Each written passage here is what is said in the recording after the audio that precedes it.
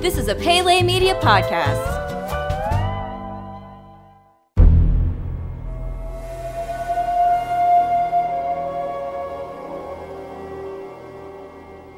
Welcome back to Jurassic Park Minute. Jurassic Park Minute is the fan podcast that chronicles and overanalyzes the classic 1993 film Jurassic Park minute by minute. I'm Kyle. I'm Brady. And today we have minute number 92 for you folks. Brady, how are you doing today? Doing pretty good. How about you?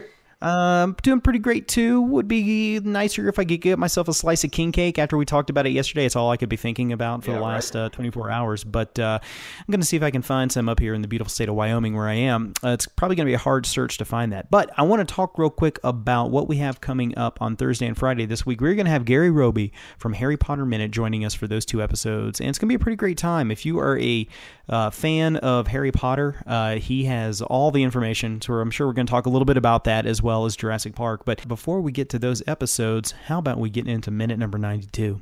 Let's do it. Let's do it. In the previous minute, we saw Dr. Alan Grant explain to Lex and Tim that dinosaurs using frog DNA have changed their gender. As the minute ended, we catch the tail end of a conversation between John Hammond and Ray talking about restarting the computer system. John Hammond explains to Ellie Sattler that they are going to take a calculated risk by restarting the computer system.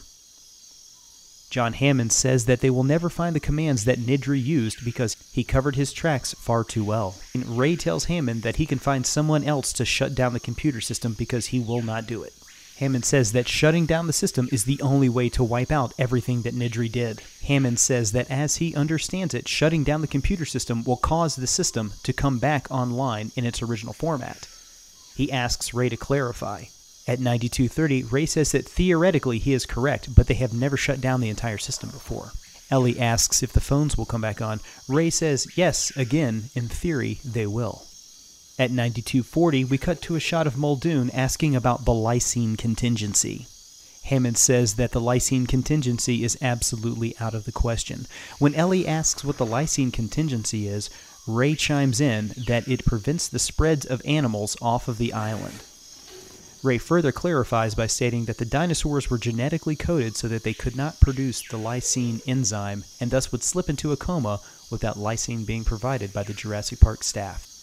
And thus ends minute number 92 of Jurassic Park.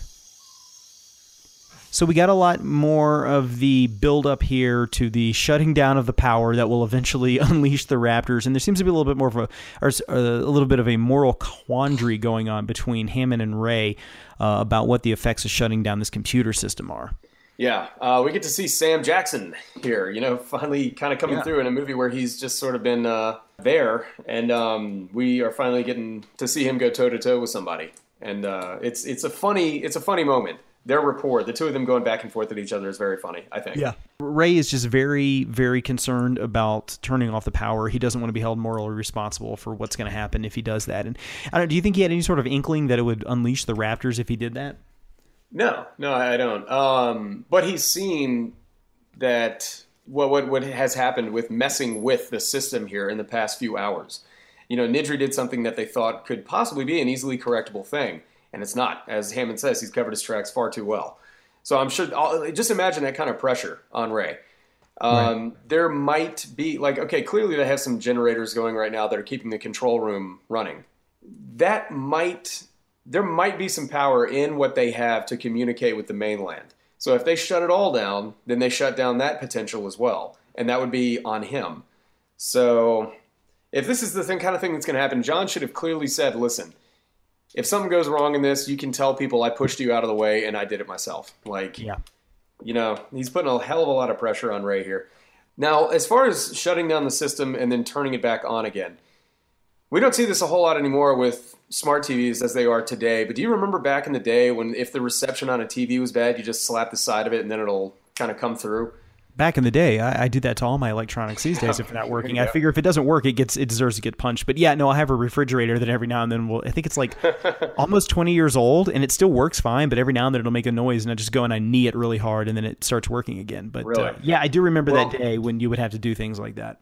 It kind of reminds me of that a little bit, just that philosophy of turn it off, turn it back on, and it should work. Which is funny because that's kind of the main, piece of advice you get from any sort of IT person whenever something isn't working right. The first thing you do is you restart the system, and then it should, reset everything. But it's just something we do with our phones and with our, MP3 players or whatever, computers these days. It's no problem for us. But back when this movie came out, kind of have to re-stress this.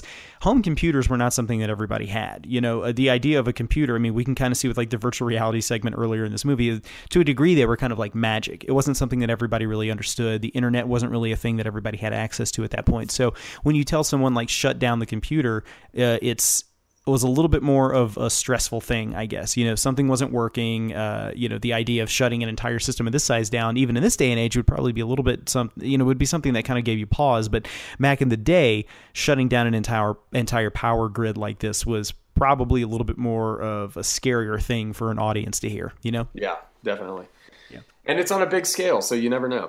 So you have some information on lysine contingency, don't you? Yeah, so it's, the lysine contingency comes up here in the movie, and it just kind of is mentioned offhand, and it kind of gets a strange response from John Hammond. And I think that's probably a leftover artifact from an earlier draft of the script that Hammond says, like, absolutely not. We're not going to do the lysine contingency. And we've seen that Muldoon has no problem with dinosaurs dying. One of the first things that happens in the movie, he tells everybody to shoot a raptor, and then later on he's like, we should kill all the raptors. So for him, the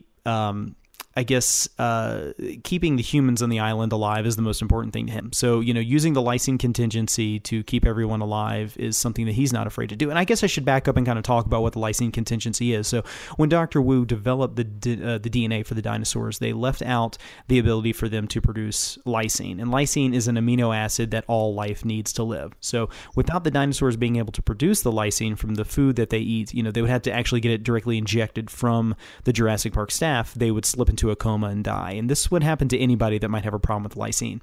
And lysine is actually, like I said, it's an amino acid that we all need to live, but there are some people that get what they call canker sores or ulcers inside of their mouths, which is believed to be part of a lysine deficiency.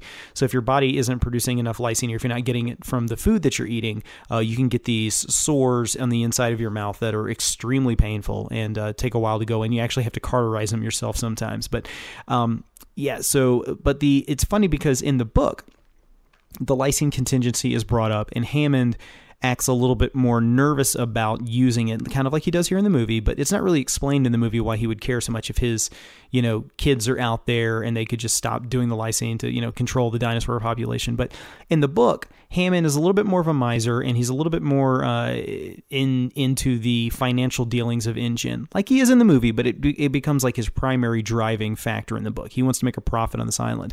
And in the book, Jurassic Park is not online yet, and they haven't made any sort of profit, and they are beholden to Japanese investors. So when the idea for the lysine contingency is brought up to kill off the dinosaurs on the island, he is like, absolutely not. We have a significant financial investment in the dinosaurs that are alive on this island, and if they die, we lose all that money. We lose the investors' money. So that's, I think, probably a little bit of an artifact of that, of why he's suddenly like, no, we're absolutely not going to kill the dinosaurs.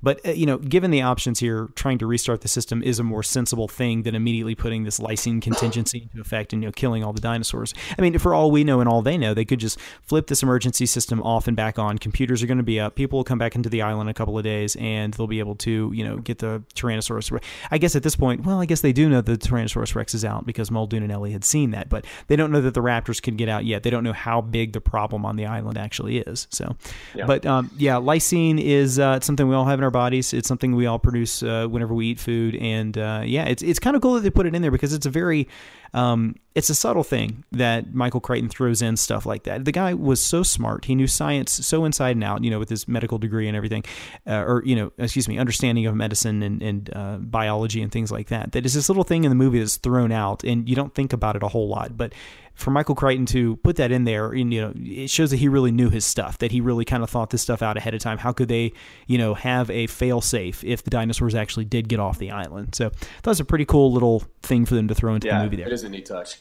It is, and it's coming right after the moment where we are introduced to the idea that, of the frog DNA, being able to switch back and forth sexes. So it's a pretty heavy sci-fi moment in the movie. It is, yeah. You also get to see the effect of the lysine contingency in the sequels to the movie. Yeah. The dinosaurs have not had the lysine injection, and yet they're still around in the Lost World in Jurassic Park 3. So, Well, here's my question, I guess. So the lysine contingency goes into effect no matter what, right? They get off the island. The dinosaurs are not going to be given the shots or food injections, I guess, that they need to produce the lysine. So no matter what, this thing does go into effect after they leave the island. But my question to you, and my question is, the dinosaurs that are actually born on the island that we saw the eggs from a minute ago, do you think that they were able to develop that DNA to have lysine, or were able to produce it themselves? I've always kind of been curious about that. Like, if their parents didn't have that in their DNA, would it be possible to skip a generation and be born into the natural born dinosaurs on the island? Because why just give it to ones that are born on the island and not Site B? Yeah. And yeah, that's a good question, is if you just did it, well, no, because then that would totally neglect totally neutralize the need to inject it on the dinosaurs on the island. So maybe it's something that's done once they're brought over? Well, I guess that kind of gets into my misunderstanding of the dinosaurs that are born on the island as opposed to the ones that are born off of the island. I've never been 100% clear on that. And the ones that were born on Site B, on Isla Sorna, were born as if they were the first generation. They had all the the parts that they needed to live. But the ones that were born on Isla Nublar were developed by Dr. Wu, and they had all the advanced DNA manipulation, the no lysine and stuff like that. But I wish there was some line of dialogue that would make it a little bit more clear, like in the Lost World, the book, and maybe it's in there. I can't remember. It's been over 20 years since I've read that book. So it's something I've always wondered. Those little tracks that Grant saw going around, are they born male and female, and do they have the lysine in their body that enables them to live? So, because some of the dinosaurs in Jurassic World, like the Tyrannosaurus Rex from Jurassic World, is the same Tyrannosaurus Rex in Jurassic Park, correct? Correct. Rexy, technically. Rexy, okay. And did they make any note if there were any other dinosaurs that lived through that incident? I don't know. I don't think they do. Okay.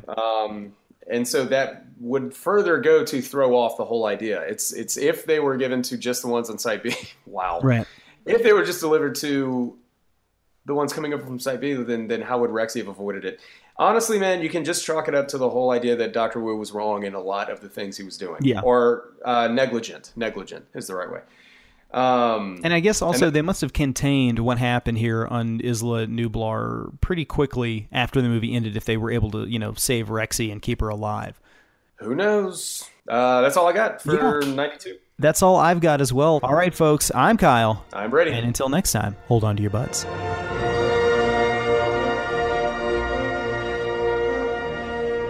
Jurassic Park Minute is a fan-supported podcast. If you like the podcast, then leave us a review on iTunes.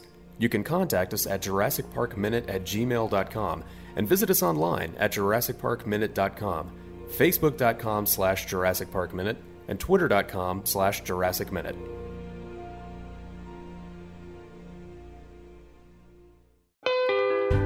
You've been listening to a Pele Media podcast. For premium content and exclusive podcasts, visit us at patreon.com/Pele Media. Check us out on Facebook at facebook.com/Pele Media and follow us on Twitter at twitter.com/Pele Media.